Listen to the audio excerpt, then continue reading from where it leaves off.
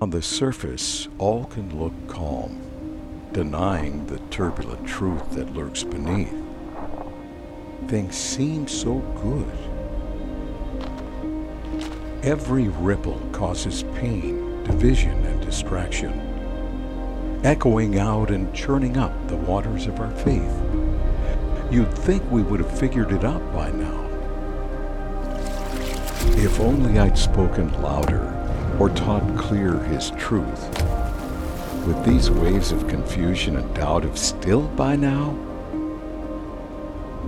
It's all a haze, murky waters, and dimming light. Our divine purpose and mission seem so distant, almost out of reach. Where do we go from here? Yet in spite of the chaos, there's a stillness, a clarity, a beckoning to remember the timeless wisdom and teaching that echoes back to his loving light. Dear Church,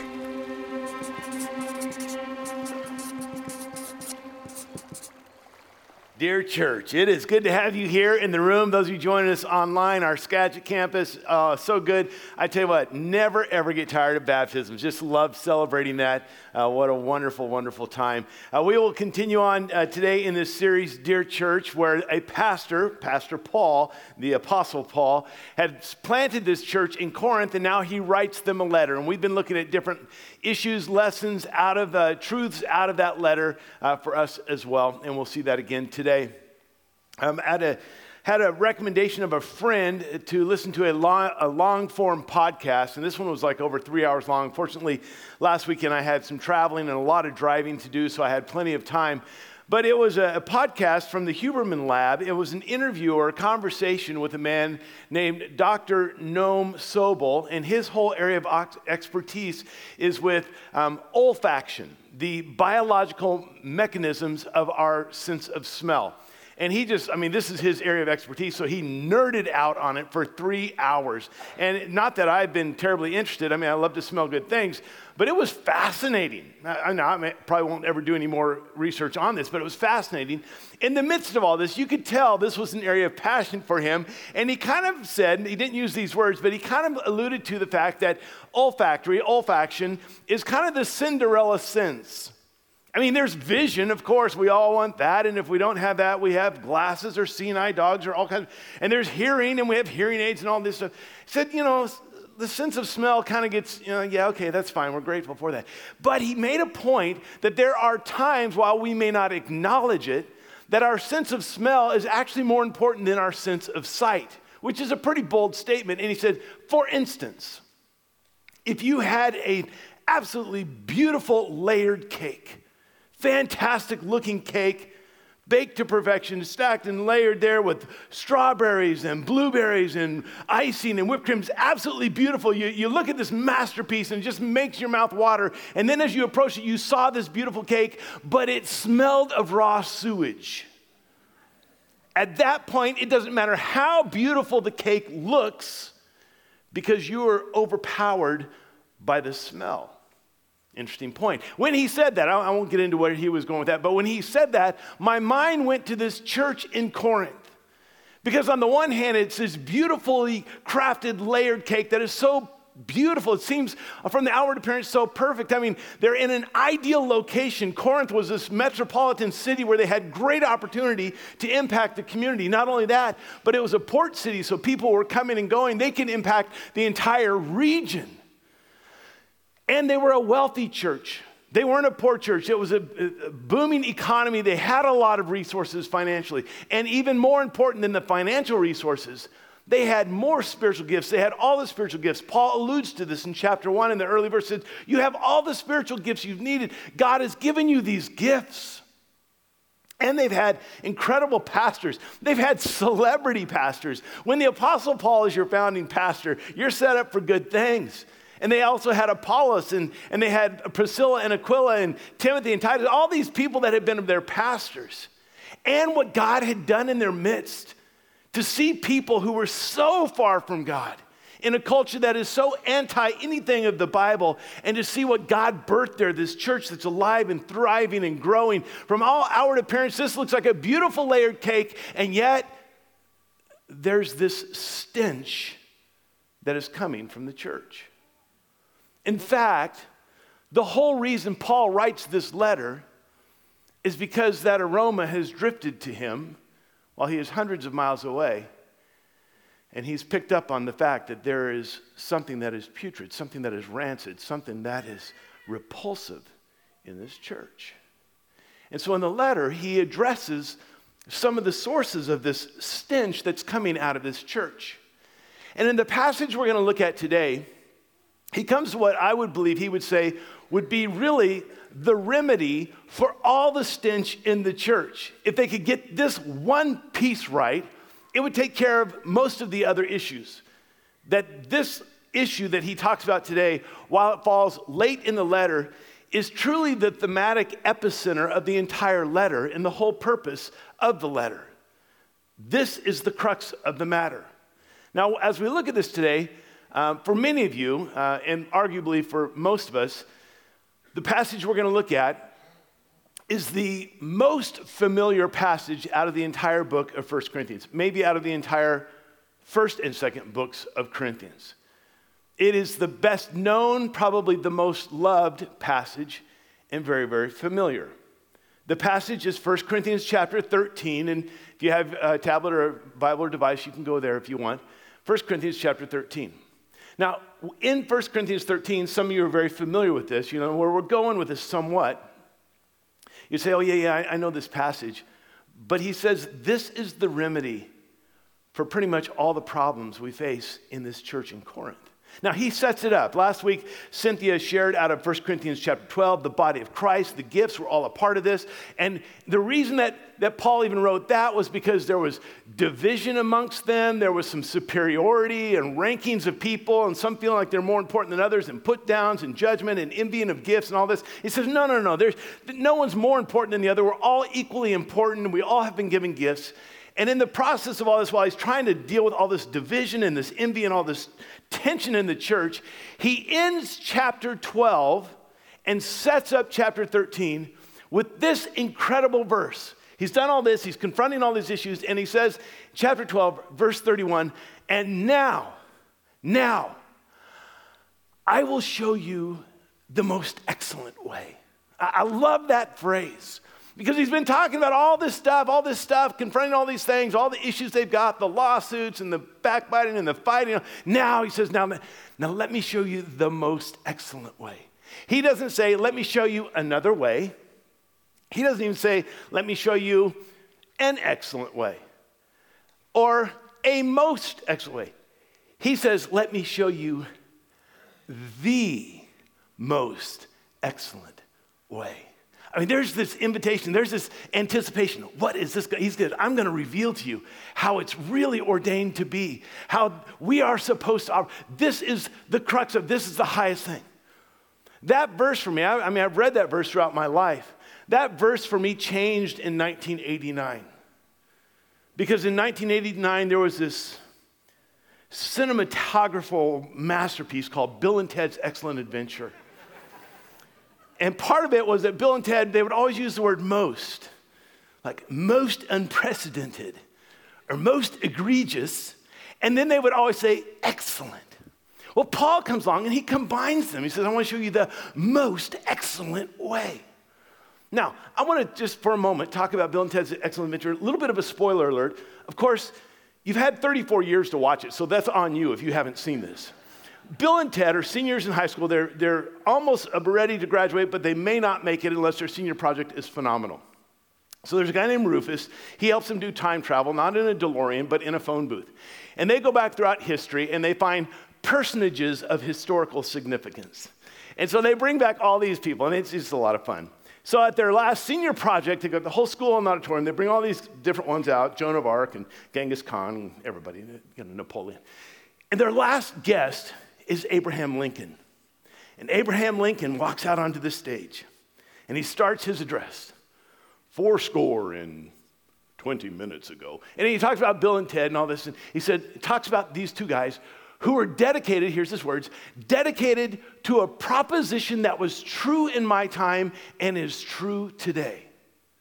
And then he makes this statement. Here's the proposition. Be excellent to each other. And party on, dudes. That part doesn't fit with the scripture. But here's the proposition. Here's the proposition that was true in Paul's day, and it's true in our day. Be excellent to each other. And he's going to show what does this look like. He's going to take them down this path of excellence because he wants them to be choosing the greatest option in living.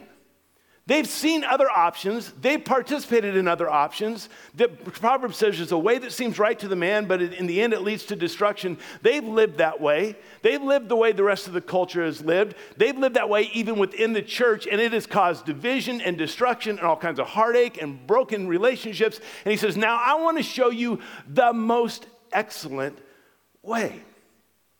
And then he's going to go ahead and explain all this excellent way. Interesting thing is that in 1 Corinthians 13, there's like these bookends in chapter 12 and chapter 14. Now, whoever broke up the book, I don't know, but it seems like they missed it just by a few minutes. So at the end of 12, we just said, when he says, I will show you now the most excellent way, then he does what we're going to look at.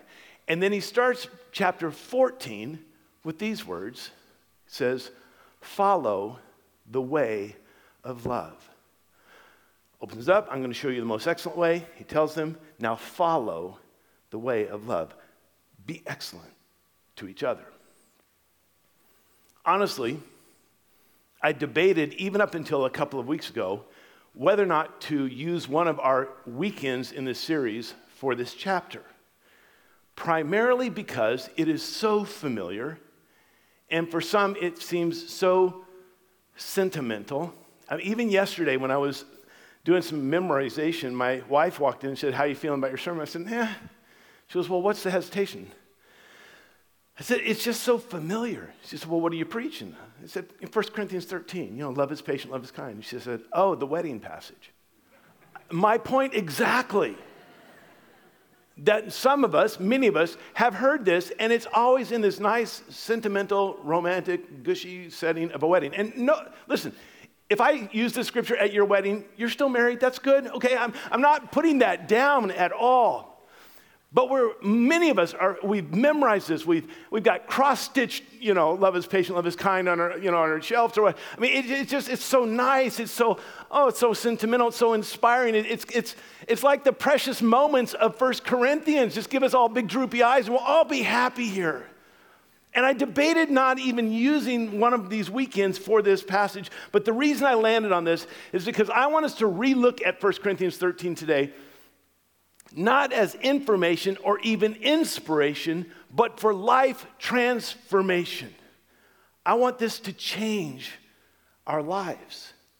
And so I'm hoping and I'm praying that for some of you who have this memorized, some of you who had this at your wedding, some of you who know this inside and out, some of you who have taught on this, that we can just maybe put all that beside instead of saying, yeah, I've got this down, to say, God, what would you have for me today?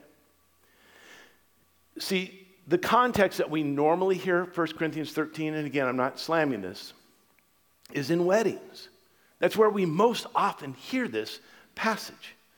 And in a wedding, the setting is amazing. Here's this man, here's this woman. They're beautiful. They've lost weight. They've gotten fake tans. They're in tuxedos and gowns and hair's done and makeup and all this. And their family and their friends are surrounding them. There's going to be food and dancing. It's a joyful deal. They're going to make promises. And they all smell good.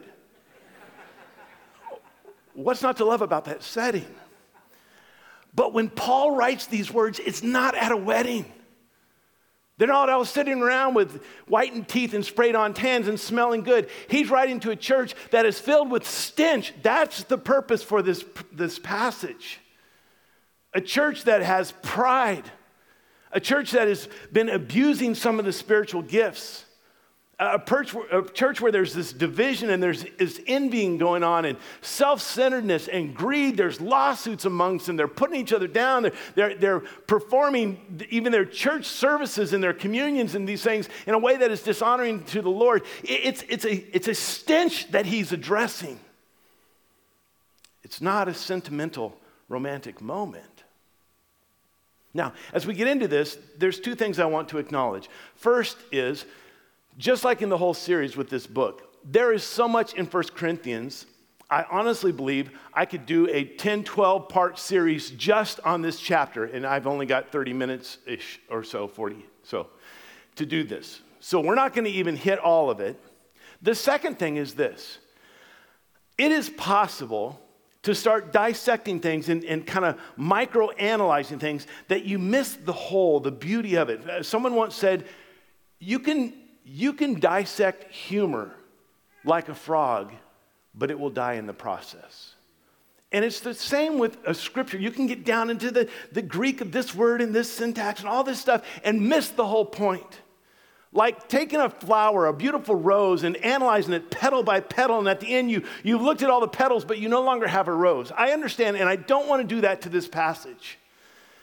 So what I want to start with is I want to read it in its entirety, just so we can hear it again in context before we start taking some petals off. I want to read it out of the New Living Translation, just maybe for some of you that will change it up in the way that you've heard it or memorized it in the past. But let me just read this chapter.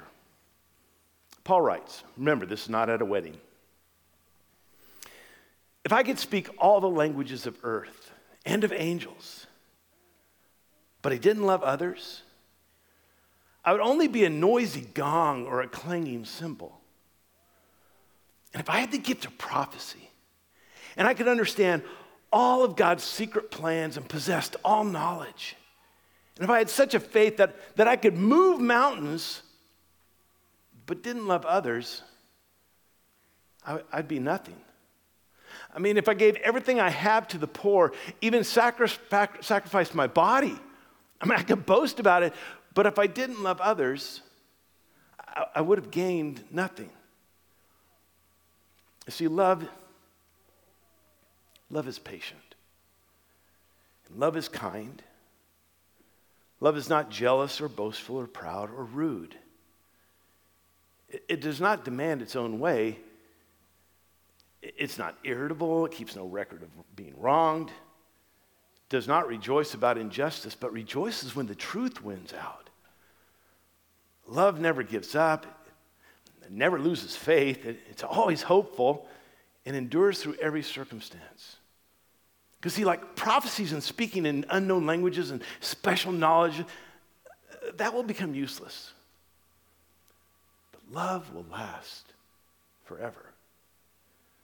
Now, our knowledge is partial and incomplete, and even the gift of prophecy reveals only part of the whole picture. But when the time of perfection comes, these partial things will become useless. When I was a child, okay, I spoke and thought and reasoned as a child. But when I grew up, I put away childish things. Now we see things imperfectly, like puzzling reflections in a mirror, but then we will see everything with perfect clarity. All that I know now is partial and incomplete, but then I will know everything completely, just as God now knows me completely. 3 things last forever: faith, hope, and love. And the greatest of these is love. That is not just a romantic, sentimental passage. That is one of the most profound, difficult passages you will ever try to live out. And when Paul writes it, he's not trying to have them say, oh, he is giving them a very strong rebuke and showing them the most excellent way. Now, the passage itself, the chapter itself, is really kind of has 3 parts. We won't even get to all 3 of them. The first one talks about, kind of this whole supremacy and the necessity of love. The second one is kind of a definition, the character of love. And the final one is like the enduring, lasting nature of love. So if you want it alliterated like a good pastor would do, it's the preeminence of love, the practice of love, and the permanence of love. We're going to look a little bit at the priority, the preeminence, and the practice. Probably won't get to that last one. But Paul starts it off. Let's get into this. Paul starts it off, and he does this in a brilliant way. Instead of saying, you guys really need to get, he He puts a hypothetical situation out there for them to consider. In fact, it's not a hypothetical situation about a make-believe church. It's a hypothetical situation about himself. So he says, let's take a look at me and let's pretend. So this is what he says, chapter 13, verse 1. He says, okay, let's say, if I were to speak in the tongues of men and of angels, but have not love, I am only a resounding gong or a clanging cymbal. Maybe that's not so hypothetical after all, because Paul did speak. He was an incredible orator. He spoke in the tongues of men. He communicated to kings and to rulers, to magistrates, to common people, to foreigners, to Jewish people, to Gentiles. He spoke and people gave their hearts to Jesus. He did speak that way. He was a very, very talented orator. And in addition to that, he spoke in the tongues of angels. He talks about this in chapter 14, how he does have the gift of tongues, this angelic language, and which, by the way, the gift of tongues had become so front and center for this church. It had become such a priority that there was so much misuse of it that the entirety of chapter 14 is trying to get them straightened out on this gift. But he says, I can speak. I do have this gift. I have these talents. They had experienced this. He had preached to them. Their lives had been changed by that. So it's not so hypothetical. He says, if I have all that, but I don't have love, everything that comes out of my mouth, all of my lips moving, it's like a resounding gong. I think the ESV says a noisy gong. We don't use that word resounding so much. It's like a gong. I was thinking about that this week. I'm thinking, there's really 4 times in my life that I remember 4 things in my life that had anything to do with a gong. The first one was the original Addams Family, the black and white, when Gomez would pull that big rope and the big gong would shake the whole house, and then Lurch would say, "You ring." You remember that? Okay. That was a gong. The other one, and you have to be really old to understand this one, was the Gong Show. And Chuck Barris would come out and have this talent. It was kind of like America's Got Talent, but they really didn't, and he would gong them. That was, get them off the stage. The third one was Bohemian Rhapsody. The closing line, any way the wind blows. And the fourth one is a Mongolian restaurant that I used to go to in Vancouver, that at the entrance had this big gong with a mallet. It was there for ambiance and look, but I couldn't pass it without banging on this gong. And I thought about it, all 4 gongs in my life have actually been a good thing. I haven't really been bothered by those. They've been wonderful. I mean, I've bothered people in that Mongolian restaurant. It's now no longer open, probably because of me. They could have just taken the gong away and not saved the restaurant. But regardless, the gong thing just doesn't really resonate. Think of what is most annoying musically. I mean, and I'm going to offend some of you. For some of you, he would be like saying, I can speak with the tongues of men and of angels, but if I have not love, it's like bagpipes. I'm sorry, I heard a little, ooh, okay, sorry for all the pipers. No. It's like an accordion. It's like a banjo. It's like a 3rd grader with a recorder that his teacher sent home from school. Now we talking? It's like feedback. It's something that's so annoying, the most annoying noise you could ever imagine, where you just cover your ears and say, make it stop.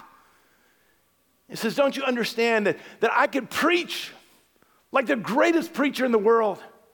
I could have some spiritual gift. You're going, wow. But if I don't have love, it's so annoying. It's like, make it stop. I think it was Ralph Waldo Emerson who said, what you do speaks so loudly I cannot hear what you say. And I wonder how many times in the church what we do speaks so loudly that our world can't hear what we say. All right, if we don't keep going, we'll never get through this. Verse 2, he gives another hypothetical situation, putting himself at the center of the ring again. Verse 2, if I have the gift of prophecy and can fathom all mysteries and all knowledge, and if I have a faith that can move mountains, but have not love, I am nothing. Again, maybe this isn't a hypothetical situation, because he has the gift of prophecy. He can foretell the truth of God's word. And while he may not have all mysteries, Paul's got some pretty good theology. And when you write a book like Romans or Ephesians or Colossians, the guy understands the hidden things of God. And he might not know everything, but he has quite a bit of knowledge. I mean, he was schooled as a Pharisee at the top of his class. He did spend time with Jesus, and he spent time with the disciples. He had a lot of knowledge. And you want to talk about faith. Here's a guy that walks into a town like Corinth as the most ungodly, far from God town you could ever imagine, so secular, so worldly, so cosmopolitan. He walks in and says, this looks like a good place to plant a church. And he goes in and just begins proclaiming the gospel, and people come to know it takes a lot of faith to do that. So he's setting himself up again and says, listen, I've done all these things. And if I start thinking like I ought to be something here, if I don't have love, it doesn't matter what I've done, I am nothing. In fact, earlier, I think it's in chapter 8, he had said, listen, knowledge puffs up, but love builds up. And then he does another one in verse 3 where he talks about, the generosity, and maybe he's talking about them because they were a very wealthy church. If I give all I possess to the poor, or there's a sacrifice if I surrender my body to the flames, but I don't have love, I gain nothing. And while he's pointing to himself, it's a reflection of their church. That they have all of this religious stuff going on, but they've missed the most essential element. Jonathan Swift, no relation to Taylor, by the way, he wrote Gulliver's Travel and A Modest Proposal.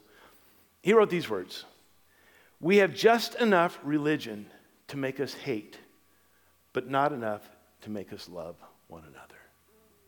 And this was the case with this church. They had all this religious stuff, but it brought about pride, and it brought about division, and even hatred and envy in all of these things. And what he's trying to help them understand is not, we're gathered for this wonderful wedding. He says, no, we've got to get some things right here. There's a stench that's coming out of this church. And it's not just about what you do, more than the actions, beyond the activity, it's the person, it's the heart, it's the motive. What's underneath that with this person? And isn't that what Jesus was referring to when he gives them the 7 woes? Woe to you, you teachers of the law, you Pharisees. You are like whitewashed tombs. You are like a beautiful layered cake. But inside you are filled of dead man's bones and everything unclean. You look good on the outside. You've got all the activities going on. But there's an emptiness. There's something missing. You see, this church in Corinth had everything they could ever want. They had the gifts, they had the wealth, they had the opportunity, they had the great leaders, they had the pastor, they had God working, they had all these things. And he gives them kind of an equation. You have everything, but everything minus love equals nothing. This is the priority for you. Be excellent to each other. So then he says, just to make sure that we're clear, I want to talk to you about what does it mean to love. Well, I want to know what love is, they sang. What is this love? Because it's not just some philosophical thing. It's not just some flowery, lofty deal out there. It's not just some ethereal concept, and it's not even a feeling. He says, I want you to be really clear about what we're talking about here. And so in the next 4 verses, verse 4, 5, 6, and 7, he gives this kind of a picture, a definition of what love is. And in these 4 verses, he gives 15 descriptors of what love is. In fact, there are 15 verbs. I'll take some of you back to the early DC Talk days. I don't care what they say. I don't care what you heard. The word love, love is a verb. So he says, I'm going to give you the 15 verbs. And we'll look at where these came from. But let's start with just the first 2 out of verse 4. When he says, here's what love is. Love is patient, and love is kind. Again, we say, oh, yeah, that's nice. Now, wait a second. What's the opposite of patient and kind? Well, impatient, obviously. Mean, cruel, harsh. You say, well, that's not me. Okay, 2 words for you. The first word, traffic. Traffic. For me specifically, roundabouts. Some of you have heard me preach about this. There's one time when you would not be proud to call me your pastor. It's at a roundabout. I've decided if ever I'm in charge of purifying the gene pool, I will stand at a roundabout, and anytime one of the imbeciles come into it, zip. I need to have on my GPS a little voice that says, there's a roundabout coming up. Remember, love is patient, love is kind. Because I get in a roundabout and the absolutely foolish, brainless people are like, how are you even driving? Regardless. Traffic. Last night after service, a lady came up to me and she said, Bob, I've always thought of myself as really loving. I thought this is not a problem for me. And then when you said traffic, I hate tailgaters. And she got real livid. She says, when people are on my tail, I fantasize of all the things I would like to have happen to that car. I'm like, oh, wow, here she goes. Hit the oil slick, send out the tax, the bright lights, blow them off. Traffic, love is patient, love is kind. You say, oh, yeah, but no. Second word, Thanksgiving. Because in just over a week and a half, you'll be together with people that you prefer to not be together with. You endure it once or twice a year because, well, they married in, or somehow you unfortunately got born into this family, or they're coming, and that uncle and that boyfriend or that in-law, and here we go together, and Thanksgiving is anything but a day of thanks for you. Love is patient. Love is kind. Doesn't mean you have to enjoy them, but are you patient? Are you kind? And you wonder, did Paul just randomly come up with these words? I don't think so. I think they're very specific and by design. Later, he would write a letter to the church in Rome. And look how he uses the same words. Romans chapter 2, verse 4. He writes, or do you show contempt for the riches of his, talking about God, the riches of God's kindness, tolerance, and patience, not realizing that God's kindness leads you toward repentance? That God has been so patient and continues, if you're anything like me, continues to be patient. He's been so kind, and he continues to be so kind to walk with me in my journey, to bring me along. And he says, if you've experienced that kind of patience and kindness from our Heavenly Father and continue to experience it maybe on a daily basis, how could you do anything less than have this patience and kindness for others? Now, we're not going to go through all 15, but you wonder, where did he come up with this list? Did the church in Corinth say, hey, Paul, give us a working definition of love? And he's like, well, let me give that some thought. I can see if I can come up with some bullet points. No, actually, if you look at this definition out of these four verses, it really is kind of all he had to do was look at the Corinthian church and give the antithesis of what they're already doing. In fact, earlier in the letter, he already has addressed some of these issues.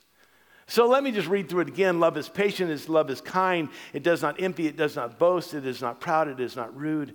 It is not self-seeking, it is not easily angered. It keeps no record of wrongs. Love does not delight in evil, but rejoices with the truth. It always protects, always trusts, always hopes, always perseveres. I think what he's saying to them is, listen, when you're interacting with people, the way that you would normally respond, the way you would normally react, the way that you would normally relate to them, just stop and say, is this what I should do? Because you probably need to do just the opposite. And he paints a picture, if they would be loving like godly loving to one another, all of these other issues that they've had, the pride, the division, the envy, the lawsuits, the greed, the putting one another down, the ranking, all of that would actually be taken care of.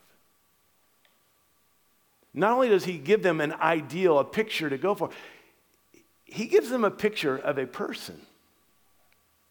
Because when you look at that list, that looks a lot like Jesus. So you could substitute Jesus for love. Like Jesus is patient. Jesus is kind. Jesus does not envy. Jesus does not boast. Jesus is not proud. He's not rude. He's not self-seeking, and on through. So you say, what a beautiful, beautiful picture. What a beautiful life Jesus lived. And while he sets this bar and paints this picture, could also substitute not just Jesus, but your name, because this is the goal. And now when I read it this way, Bob is patient? Bob is kind? Bob does not envy. Bob does not boast. He's not proud. He's not rude. See, when I read it with my name in there, there's a whole lot more question marks than exclamation points. And if you ask my wife, there wouldn't even be a question mark. This is what we're called to do. Do you understand how this is not just a sentimental passage? This is one of the most practical, gritty passages that is so difficult to live. You know, in the mid-'90s, I had the privilege, throughout the 90s, I had the privilege of 2 or 3 times traveling to India, to Calcutta specifically, to work with Mother Teresa's homes. And took a couple groups from here, went on with another group as well. And actually, on a couple of the trips, actually got to meet Mother Teresa. On one of the trips, in fact, we had a picture. Remember, this is a few years ago, but got to sit down with Mother Teresa. Just 5 or 6 of us in a room there with Mother Teresa. By the way, if we're ever in a group together and you do a crowd breaker of who's the most famous person you ever met, I win those ones, okay? So just, unless you pull Jesus, all right, good enough. So I'm with Mother Teresa there. And we sat in there. There's like 5 or 6 of us in this room. We're talking, and she's asking where we've been serving. We have raised money, saved money, sacrificed, given money. We've flown halfway across the world. We're in India. We're in Calcutta. We're working in Mother Teresa's homes for the dying, for the orphanage, for the lepers, doing some of the most dirty jobs I've ever done and all that. And she's asking us, where have you been serving? What's going on? And we were telling her where we came from, telling her all this stuff. And you know what? She wasn't impressed at all that we had spent all this money and taken vacation time and traveled halfway across the world to go and serve in her home. She wasn't really impressed with that. In fact, what she was most interested in was not so much of when are you coming back or how long can you stay, but how are you living this way at home? She's very familiar or very well known for this statement when she says, not all of us can do great things, but we can do small things with great love. She didn't need me to fly halfway across the world to serve in her orphanage. What she realized is this world needed me to be willing to go next door, to be willing to drive, to be willing to interact, to be willing to love. Because it's glorious, glamorous, noble to go across the world and work in Mother Teresa's home for the dying. Oh, that's great. But what about when it's with that annoying person that you work with? What if when it's with that family member? Because sometimes the ones that we love the most are the ones that we're the most harsh to. That parent, that child, that sibling, that coworker, that boss, that neighbor, that in-law. It's to love like that. All right, I'm way out of time. Let's move on. Let's jump to verse 13. This is in that third passage, but I just want to point this one out. He says, when I was a child, I talked like a child. I thought like a child. I reasoned like a child. When I became a man, I put childish ways behind me. Now you know this. There's a world of difference between being childlike and childish. Jesus called us to be like a child. Paul himself will talk about this in the next chapter, I think chapter 14, verse 20. It says, as far as evil goes, be like a child. Be innocent, be naive. Don't even know about that. But being childish, you think about a child. Child's really all about themselves. Child's impatient. I want it now. Child will pout, throw a temper tantrum, not share the toys. It's all about my little world. He says, when I was a child, that's how I operated. But when I grew up, I realized you don't think that way anymore. And what he's telling them is not just in a chronological way or even in just relational way, but when it comes to love, they've been operating like children. The backbiting, the factions, the division, all this stuff that's going on. He says, you were children, don't do that anymore. Grow up, he would say. Grow up, start spiritually, lovingly adulting. Start loving like an adult, where you're not the center of things, where you're thinking of others, where you don't hold on to grudges and you pout about it, where you forgive, where you continue to have this love. At the end of the whole thing, end of chapter 13, he says, now these three remain, faith, hope, and love. And he concludes the chapter and opens the 14th with these words. The greatest of these is love. Follow the way of love, the most excellent way. Dear church, he says. So let me wrap it up this way. Dear Cornwall, how are we doing on this? What are we known for? See, there's a lot of things as a church that we could be known for. We could be known for our worship, great worship where there's engagement and people are pouring their hearts out to God and great vocalists and musicians. It's wonderful. I want to be known for a great worship. We could be known for preaching. Maybe not.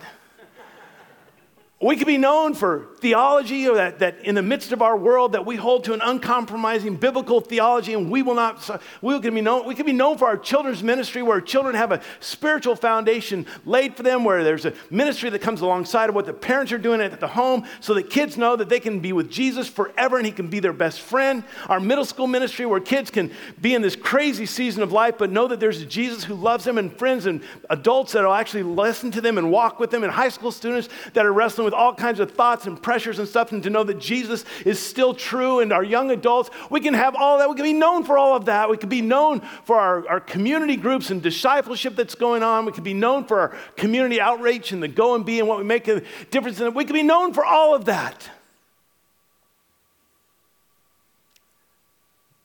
But if it's not infused, built on, and completely surrounded by a motive, a heart of love, it means nothing. What if Cornwall Church was known for radical love? Like 1 Corinthians 13 kind of love.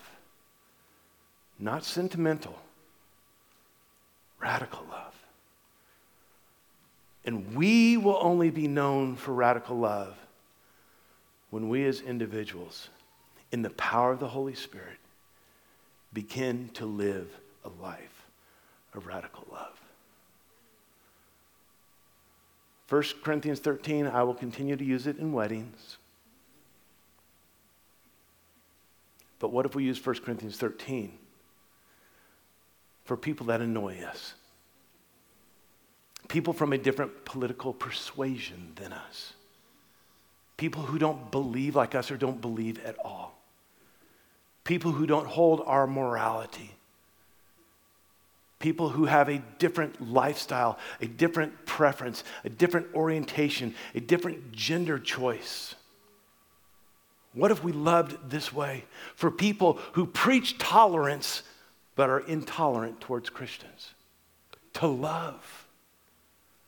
What if we love people who slander and put down and malign and abuse the church? To love with a radical love. To love those we disagree with, to love those that annoy us, to love those that in some ways maybe even repulse some of our innermost core convictions and doctrines. It doesn't mean you have to agree. It doesn't mean you have to compromise. And it doesn't mean you don't have to have boundaries. But we are called to love radically. Jesus said this in John 13. By this all men will know that you are my disciples, if you love one another. The most excellent way. The way of love. So here's what I want to challenge you with this week. This week, take those 4 verses, 1 Corinthians 13, verses 4, 5, 6, and 7. There's 15 verbs in there. And maybe take them from a different translation. I like the NLT, actually, because there's some stuff later that I like how it's phrased better. But take these 15, and with honesty and a surrender and an invitation to the Holy Spirit to walk through and say, where is one that I need God to continue to shape me in? And it may not take long. You may get to the first one and say, okay, I'm there. And to just say, okay, God, I want to have a life that looks a lot more like Jesus. I want to live a life that is radically loving even those that are so difficult. Only by the power of your Spirit. The fruit of the Spirit is love. And by your power, I want to live that kind of life. Be excellent.